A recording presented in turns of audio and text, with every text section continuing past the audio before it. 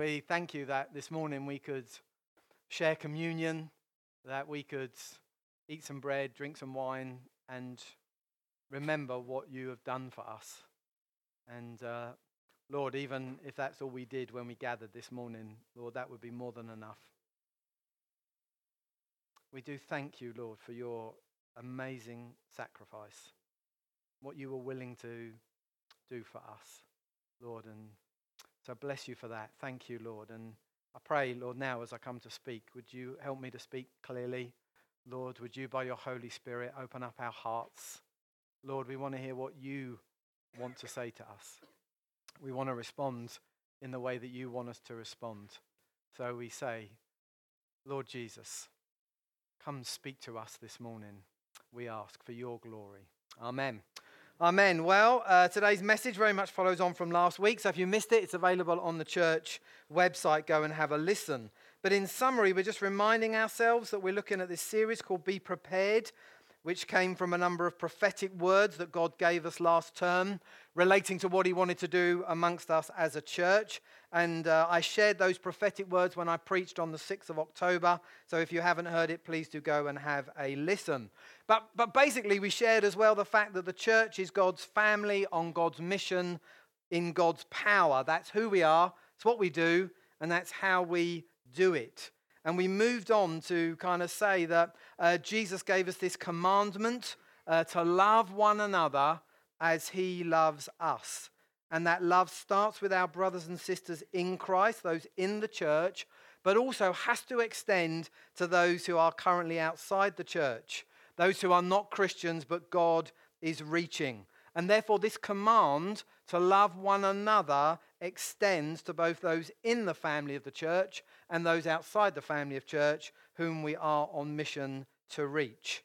And last week, we looked at just 3 simple ways that we could turn this command from an aspiration into a reality. And the 3 were, and I'm going to read these without looking at my notes: prayer, care, and share. You see, we've all got it in one week. And so this week I want to focus on the second of those, which is care. But we must be careful that our care comes out of prayer. We must involve God right at the start. We must let God set the agenda. We must look to him for what we are to do, how we are to do it, and everything that we need to see it done. You see, Jesus says fruitfulness in the kingdom of God is only possible if you abide in me. Not me, Dale Barlow, him, Jesus Christ. Right? That's it. If you want to bear fruit for the kingdom, you've got to abide in Jesus. Don't abide in Jesus. You can bear lots of fruit for yourself, for lots of other things, but you cannot bear fruit for the kingdom. So care is step 2, but we only go to step 2 if we've done step 1. I'm not going to tell you that story about ironing. I'm going to save that for another day. How lucky you are, maybe.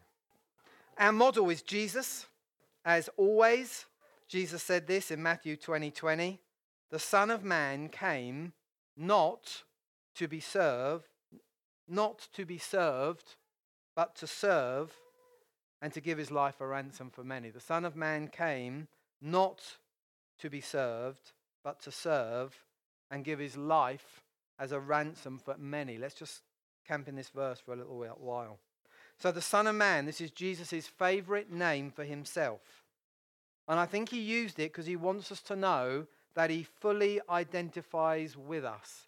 He was fully human. He went through the same trials, the same temptations. He experienced the same joys and the same sorrows. He went to a wedding and partied. He went to a funeral and cried. He understands. He identifies with us. I don't know if you've ever realized this, but when the Son of God chooses to call himself the Son of Man, then that's something which shows just how much he thinks of us. Just how much he is determined to identify and build a relationship with us. He was the Son of God. He chooses to call himself so often the Son of Man. And it says here that Jesus says that he came not to be served, but to serve. the natural order of things is that the lesser serves the greater. The created serves the creator. Humanity is supposed to serve deity. But Jesus comes and says, I'm turning the whole thing upside down. I'm turning the whole thing around. And suddenly the lesser gets served by the greater. The created gets served by the creator. Human beings are served by God. And let's be honest, that fact alone, we could stop, wonder and worship at Jesus, the Son of God, coming to serve people like me and you. Could we not? And the meaning of the words serve and care are really practically the same for the context that we're looking at this morning. So I'm going to kind of use them interchangeably. And it says that the way Jesus came to serve us was to give his life. Was to give his life. He was effectively taking care of us. He was effectively taking care of our souls. He was taking care of our eternal destiny by giving up his life in order to pay the price that had to be paid for us to have the power and the pollution of sin wiped away, that we might not be in separation from God, but might be in relationship with God. That's what we've been celebrating here this morning. And so Jesus came not to be served or cared for by others, even though he had every right to, because he was God and he created everything, but he came to serve and care for others. And he started by saving our souls. And then he said, I'm going to save your souls, and then I'm going to save everything else about you. I'm going to justify you, and then I'm going to bring sanctification. I'm going to make it so in God's eyes it's just as if you never sinned, even though you have and will. And then I'm going to go about the process of changing you from one degree of glory to another, until one day when you see me face to face, you'll just be like me. That's the mission that Jesus is on. And you and I, if you're a Christian here, we have been caught up in that. And if God is making us like Jesus, if God is making us like Jesus, then we are those who do not look to be served by others, but who look to serve them. Who don't look to be cared for by others, but we look to care for them. Let me make 3 points, and they link through. Jesus will care for us. That's what Jesus promised. He said to his disciples, I'm not going to leave you. I'm not going to leave you as orphans. I'm going to send another. I'm going to send my Holy Spirit. Jesus makes this promise. God makes this promise that he will care for his people. And so the challenge is always to us that we need to trust that God will care for us even as we care for others. That he will pour in as we pour out. And sometimes I think that I don't, because I don't quite believe that. I don't quite believe that God will care for me. Maybe sometimes I don't because I fear a lack. But I'll go without. But I'll have less if I give to someone else. Maybe sometimes I'm just lazy. I just can't be bothered. Maybe sometimes I'm just selfish. It's just like, what's in it for me? So what's in it for me? It's why I believe we need the love of God to touch our hearts and touch our hearts again. And touch our hearts again. Because I said last week, naturally we all incline towards ourselves.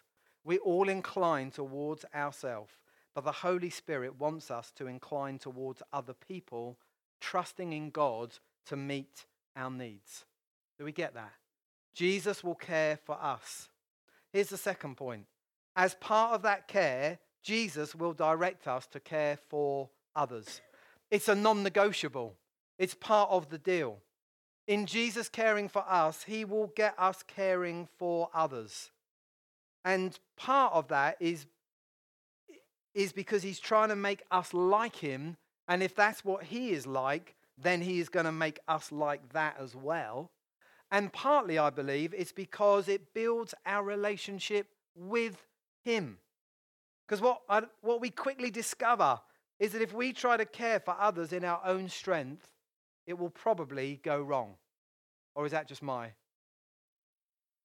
Our motivation will probably be shown to be wrong.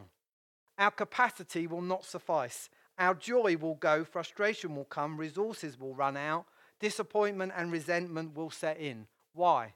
Because loving others as Jesus loves us forces us to go to Jesus, forces us to receive his love, his care in our lives, that we might have the strength and the grace to be able to care for others. Do you understand? It's not that we care for others because it's a nice thing to do. We care for others because that's what Jesus liked, and Jesus knows that we can only care for others if we are allowing him to care for us. And so there is always going to be this call by him for us to care for others. So my third point on this would be, our focus therefore needs to be on caring for others as instructed and empowered by Jesus. We ought to focus on it. We ought to embrace it. We ought to understand it. We ought to work with him. He's not trying to punish us by making us care for people. He's actually trying to teach us, train us, and he's trying to get us to be more like him, and he's trying to get us to learn to rely on him. And so our focus can't be, how do I get other people to serve me, my hopes, my dreams, my purposes? Our focus can't even be on trying to do good things for other people and then somehow presenting those to Jesus as a means of justifying how great he's been to us. That simply will not work. Our focus needs to be on building our relationship with him and then caring for other people out of that relationship through Jesus, with Jesus, directed by Jesus. So in summary, Jesus cares. He wants us to be like him, so he is going to make us care for other people. And when we can't do it in our own strength, which we can't, it then turns us to him and we say, Lord Jesus, will you care for me and will you help me to care for others? Do you get that? I think that is the way that he wants it to be. So I think I'll put it in your notes here. The way it's supposed to be. Number one, we look to God and we get our needs met by him. Number two, we look to be active in care for others based on Jesus' commandment under his strength, guidance, and protection. And number three, we accept care from others when it comes with gratitude to them and praise to God. Right? We are grateful if God uses people and they respond to care for us. We don't say, oh, no. We say, thank you. Thank you. Thank you for caring for me. Thank you. I'm British. I find that very difficult. But we say thank you to them. We say thank you to them, but we give praise to God. Are you with me? Praise goes to God. It's God who's orchestrated it. We don't give praise to people and then say, oh, thanks God. That was nice of them. We say thanks to them and we give praise to God. But the way that it can be is that we expect others to care for us and meet our needs, both legitimate and otherwise, and when they don't or they fall short of our expectations, we get frustration. We get frustrated. Anybody? Okay? When we do sometimes try to care for others, which may not be very often sometimes, and it goes wrong, either they don't understand or they don't seem to want help or they don't say thanks enough or they don't say thanks in the way that we want them to say thanks, we get disappointed or frustrated or disillusioned. Anybody? And then in our frustration, disappointment, and disillusionment, we feel unloved by God and by people. I think that's the way it can sometimes go. See, truth is, if you substitute people for God in terms of your own care, spiritual, emotional, mental, and the other one, if you substitute people for God, you are in all kinds of trouble. And if you substitute things for God, then you are in even deeper trouble. So 2 verses for you, 1 Peter 5, 6 and 7. I think I put them in your notes. Humble yourselves, therefore, under God's mighty hand, that he may lift you up in due time. Cast all your anxieties on him, because he cares for you. So the one under whose mighty hand we are to humble ourselves is God. We humble ourselves under God's mighty hand because God knows the right time, in a sense, and the right way to lift us up. Onto whom are we to cast all our cares? God.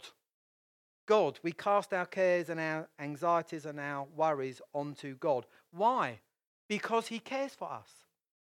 If we will humble ourselves under his mighty hand, accepting that he knows better, his way is better, his timing is perfect, even when we can't understand it. If we humble ourselves under God and from that place throw our cares and our worries onto him, it says he will care for us. It does make me ask the question, why often am I so slow to humble myself under God's hands? Why am I so slow to cast my anxieties onto him? Here's another one for you. Psalm 121, verse 1 and 2. I lift up my eyes to the mountains. Where does my help come from? My help comes from the Lord, the maker of heaven and earth. Where do I lift my eyes to? I lift my eyes up. I lift my eyes up. I lift it to the mountains and I lift it to the heavens. Why? Because my help comes from God who created the mountains and the heavens. If I need help, I lift my eyes upwards to him. So we look to God to care for us. We're active, we're available to God as he orchestrates cares for others. And if God uses others to care for us, we praise him and we thank them. Which is why care must start with prayer. Because as we talk to God, so we get cared for. As we lift our burdens to him, so we get helped. As we look to him, we get answers, we get peace, we get joy. Prayer is where we start to receive care from God. Maybe it's as we read his word. Maybe it's as we lift up things on our hearts. Maybe it's as we confess the wrong things, the wrong motives that we have discovered are lurking in our hearts. Maybe it's just as we pray for a loved one. Maybe it's just as we lift the day before him. See, prayer, us speaking to God, listening to what God's saying, is the primary way that we get cared for by our Father God. 20 years in pastoral ministry has taught me this. Christians who do not pray, who do not make time to speak and listen to God, will eventually feel uncared for by God. But that's not because God doesn't care. And it's not because God can't care. It's just they haven't allowed him to. They haven't looked to him. They haven't made the time. They haven't humbled themselves under his mighty hand and let him lift them at the due time.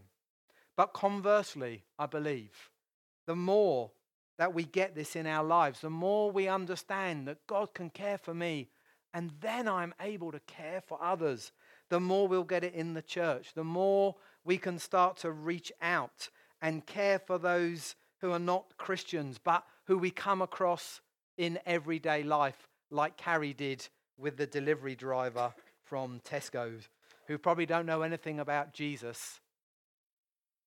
So what is care? Well, a simple definition, I put it in your notes there. A simple definition of care is to meet someone else's needs with your or another's resources. And when I say another's, I don't mean stealing what they have and giving it to them. I mean you have got legal access and rights to it. In essence, somebody else gets a benefit or a blessing which costs them nothing, but they only get it because you or another are willing to pay a price for it. And often our care for others will cost us one or more of the following three things. Number one, time. Time, nothing tangible, but time. Time to listen, time to talk, time to be with, time to share. Someone once said, time is our most valuable commodity. I think it is. Money and possessions. There is something that we have, tangible, that we can give them that they need. Money and possessions. The third one, talents and gifts. There's something that we can do, or something that we can make happen, or something that we have access to, which will benefit them. There are other costs involved in care, but I think these are the three ones, and these were the three ones that were mentioned in the prophetic words that were given to us by God as a church, that we would need to be prepared to spend, if you like, in what he wanted to do. Which is why I want to ask the question, are we willing to pay the price of caring for others when that price is going to cost us some of our time, some of our possessions, some of our talents or gifts? Are we prepared to pay that price? See, the Bible says, have a sober assessment of yourself. So how caring are you? How caring are you? Who have you cared for this week? In your family, in the church, those outside the church, colleagues, friends, people you rub shoulders with.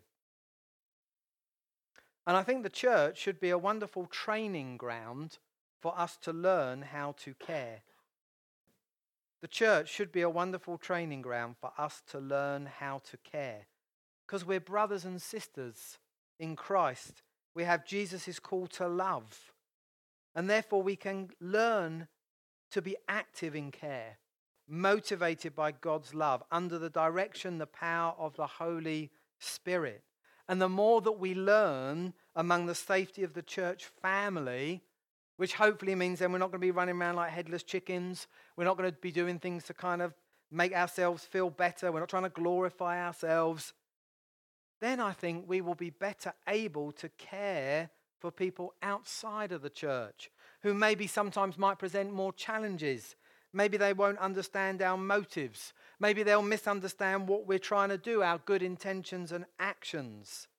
But I think the point should be we must learn in the church, and that will equip us better to do the same outside of the church. And guess where most people who don't know Jesus are? They are outside the church. As J. John would say, they are everywhere outside the church. And so this matters not just for us as church family, but it matters for our witnessing. How do we grow in care? Well, these are my 3 silly ways that I get my head around care. That's all. They're not very, I don't know what they are, but they're my 3 silly ways. Premeditated, planned, and spontaneous. And by that, what I mean is this. When I say premeditated, I mean those longer term things, the things that we're responsible for. We know we have to care for X or Y. It might be because we're married and it's about our spouse, we have children. Maybe it's the role we have. Maybe at work we have to care for some people that work for us or in the company we work for. Premeditated, I mean we've taken a role or responsibility and we know we need to care as part of that. Then when I think about planned, I suppose I'm thinking about things that we ask God and we do. You know, the things that actually we take some time and effort and kind of, God, I know we ought to care here, so what do you want me to do? That's what I take as being planned. And then the spontaneous is just something that happens in the moment. Someone comes in and they've got a bad leg in the coffee shop, or someone turns up as a delivery driver and says something. Those more spontaneous things that happen, and maybe we just get a moment to respond and show care. Here's my assessment, probably of myself, and if it's true for you, then that's fine. I think many of us are quite good at the first. We don't do the second regularly enough, and therefore we often miss the third. Does that make sense? That's kind of how I feel about myself. I'm quite good at the first, maybe. I don't quite do the second enough, and therefore sometimes I think I'm not quite tuned in to heaven's wavelength when the opportunity comes spontaneously.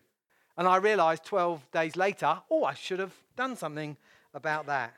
So I think one of the keys is to be deliberate about asking God and doing the planned, which will be good in itself, and I think also gets us tuned in and ready to be more responsive in the spontaneous. In other words, the better we are at the planned, which will probably start within the context of the church family, the better we're going to be at the spontaneous, which will probably be in the context of outreach and mission.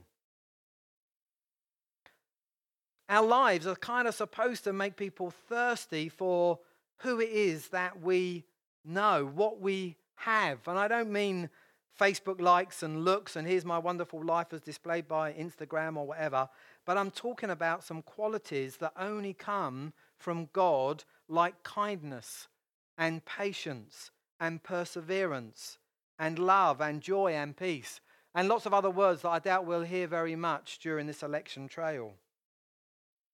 Because the fruits of the Spirit are not available to purchase for any price. They're not available no matter how much you study or strive. These only come by knowing and spending time with and being in relationship with the God of the universe. And having our needs met by him, and so we are not frantically scrabbling through life trying to find other people or other things to meet them. Because you see, brothers and sisters, if you're a Christian this morning, we carry a message.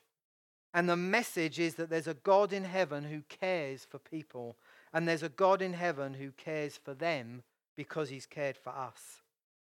The fact is they don't even know that he's demonstrated that care in a way they didn't even know that they needed, but they desperately do need. We are living, breathing, walking, talking testimonies to the fact that there's a God in heaven and that he cares for people.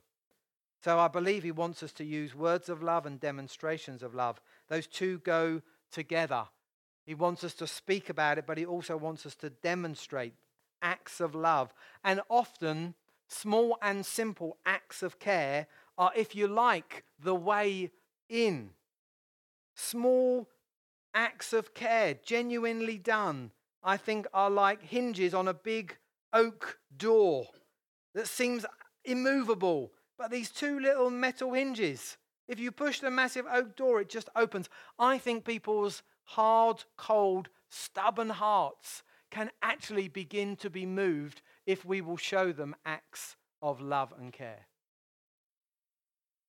But often I find the challenge as Christians is to live our lives day by day with an understanding that somehow I am called to be part of this. I'm called to express God's care for people as Jesus directs. I was at that conference in Spain a couple of months ago, and God really nailed me about this. I was there quite happily. I didn't have any responsibilities. I was in a session. I was praying, God, save this person, save that person, because the person at the front said, pray for people you want to be saved. I'm praying for this person I know and this loved one and this family member. And then I pray in the Spirit. I got no idea who I'm praying with. And when I stop praying in the Spirit and I pray in English again, I find myself praying out loud for the bloke in the local newsagents. The bloke in the local newsagent. I was the most surprised person there. And I don't know his name, I don't know his circumstances. I just go there to buy my paper and a packet of crisps a couple of times a month.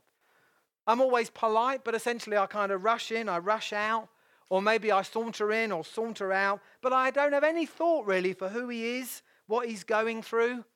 And he's actually trapped behind the counter and can't kind of move, so I could say anything to him. I have a captive audience there. And I felt God just open up my heart to this guy. And to get me to consider and pray and to ask God, how could I express something of your love to this guy? How could I express something of your care? And I thought to myself, do I even give this kind of stuff a moment? How many times have I gone in and gone out?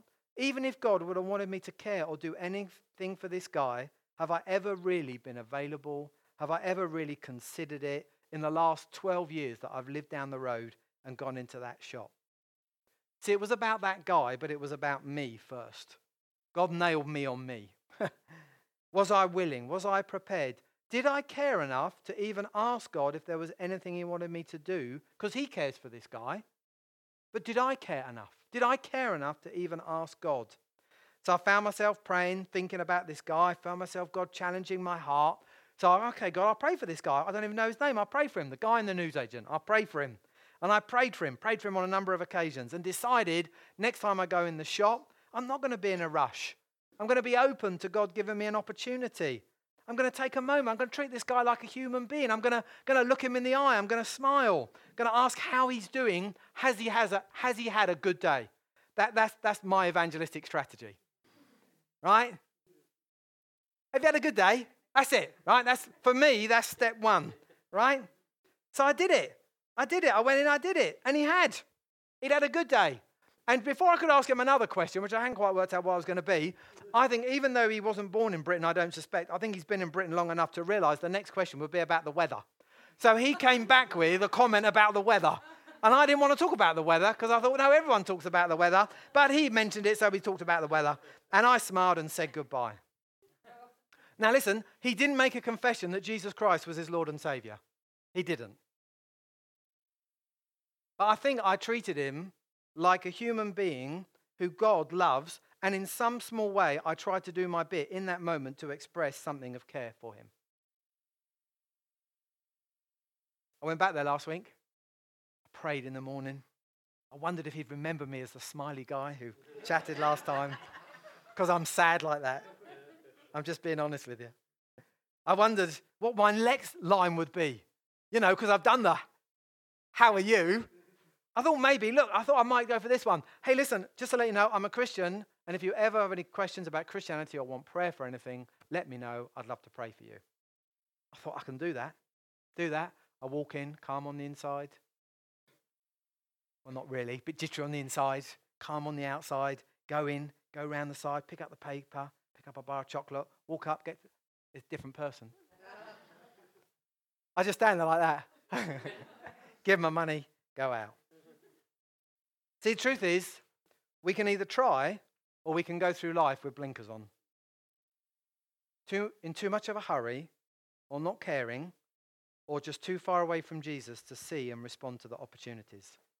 And it's no good saying that we'll do this when life gets easier, because life will never get easier. Jesus says in this life you will have difficulties and battles, but that doesn't mean that we are to miss the opportunities that God puts right under our noses. Life is never going to be easy. We may never find this stuff easy. We just need to go for it. Simple acts of care as God directs in answer to prayers actually prayed, motivated by love, and let's see what God will do. Someone said that missionaries are not those who cross the sea, it's those who see the cross. We don't need to cross the ocean these days to find people who've never heard about Jesus. Our forefathers did this, and lots of them have heard about Jesus, but we do need to cross the road. We need to cross the road in this country. Back on care. Care is often about using our resources, but sometimes it's about using heaven's resources, because we've got access to Jesus. We have access to his resources. We have access that lots of people can't go and get themselves. I kind of feel like sometimes we are like kids at school who have legitimate access to the tuck shop, and it's a tuck shop where no one needs to pay for the sweets. We have access to heaven's resources. We can go and get stuff for people and then give it to them. I put that verse from 1 Corinthians 13 that's nearly always read out at weddings in your notes. If I speak in the tongues of men or angels but do not have love, I'm only a resounding gong or clanging cymbal. If I have the gift of prophecy and can fathom all mysteries and all knowledge and have faith that can move mountains, but I do not have love, I am nothing. It's talking about the fact that unless we do these things motivated by love, they're worthless. Even the miraculous, incredible, totally supernatural ones are worthless. But that actually means the converse is true as well, that if we flow in love, we will start to flow in the gifts. If we flow in love, we will start to flow in the gifts. See, it doesn't say don't do these things. It just says don't do them if you're not going to be motivated by love. But therefore, surely, if you are motivated by love, then we should be using these gifts. So if someone is physically sick, we can't heal them, but we can lay hold of heaven's resources and on the back of compassion, pray for their healing. If someone doesn't know which way to go, they need direction. I don't know which way they should go because I'm not God, but I know God. And I can access heaven's resources by getting a prophetic word from God and giving it to them, which meets their need for direction. Love is the conduit on which the gifts of the Spirit flow. When you think about the miraculous, it's really just care, supernatural care. You just aren't meeting someone else's needs with your resources. You are, because you're a child of God and because you're walking with Jesus, accessing heaven's resources, and you are then caring for and blessing them with heaven's resources. If you want to be encouraged by this, go onto the New Ground website, go onto the Seminars from Ashburnham 2019, go to Pete Anderson's seminar, click it. You'll hear a load of these points, but you will also hear a whole load of stories from him about how caring for people, and sometimes that's naturally and sometimes that's supernaturally, but all under the power of God, has opened the door into people's hearts and meant that they have become Christians. If you want to grow, you want to be encouraged, go and listen to his stories. They're his stories. I'm not going to tell them. I tell my own ones, but his endings are often better than mine. His endings often end better than me just kind of walking out thinking, I'm there. But hey, we're on a journey, aren't we? I'm on a journey. I might be at the start of the journey, but I am on a journey. When I was praying about this in the week, well, that would be a bit loose, actually. I was really walking along thinking about nothing, and God spoke. That's to be fair. One thing on my heart was, God, how do we earth this? Because otherwise you talk about love and prayer. How do you earth it? And I felt that God gave me a bit of a way to do this. And it kind of starts with us asking God and doing what he says for someone within the church or some people within the church, but letting that be a spur and an encouragement that we might be taught how to do this for people outside the church. We learn inside in order to be able to reach outside. We learn in a safe place to be able to be better outside. That if we can hear God and obey him for our brothers and sisters, then we can hear and obey him for those outside the church. That was really what was on my heart. And what I felt God say was to put people's names on a list, everyone's names, and then invite people to have a number, to have one of those lists, and then to pray and to see how God led us to care for them. And so that's what I've done. So this exercise that I'm going to invite you to get involved with, it's an exercise in getting us activated in hearing from God and caring for people as he wants us to. So everyone who comes on a Sunday morning who's over 18, because I thought that would be simpler. I told Ashley so the youth could do their own version if they want to. It's entirely up to them. But everyone who's over 18, I got Kevin to put their names in the computer, and the computer randomly juggled up those names and put them into groups of 5 or 6. And then we kind of put those names, the list, in an envelope. And I've got a whole stack of envelopes up here. And I may have accidentally missed out someone's name. I may have. And if that's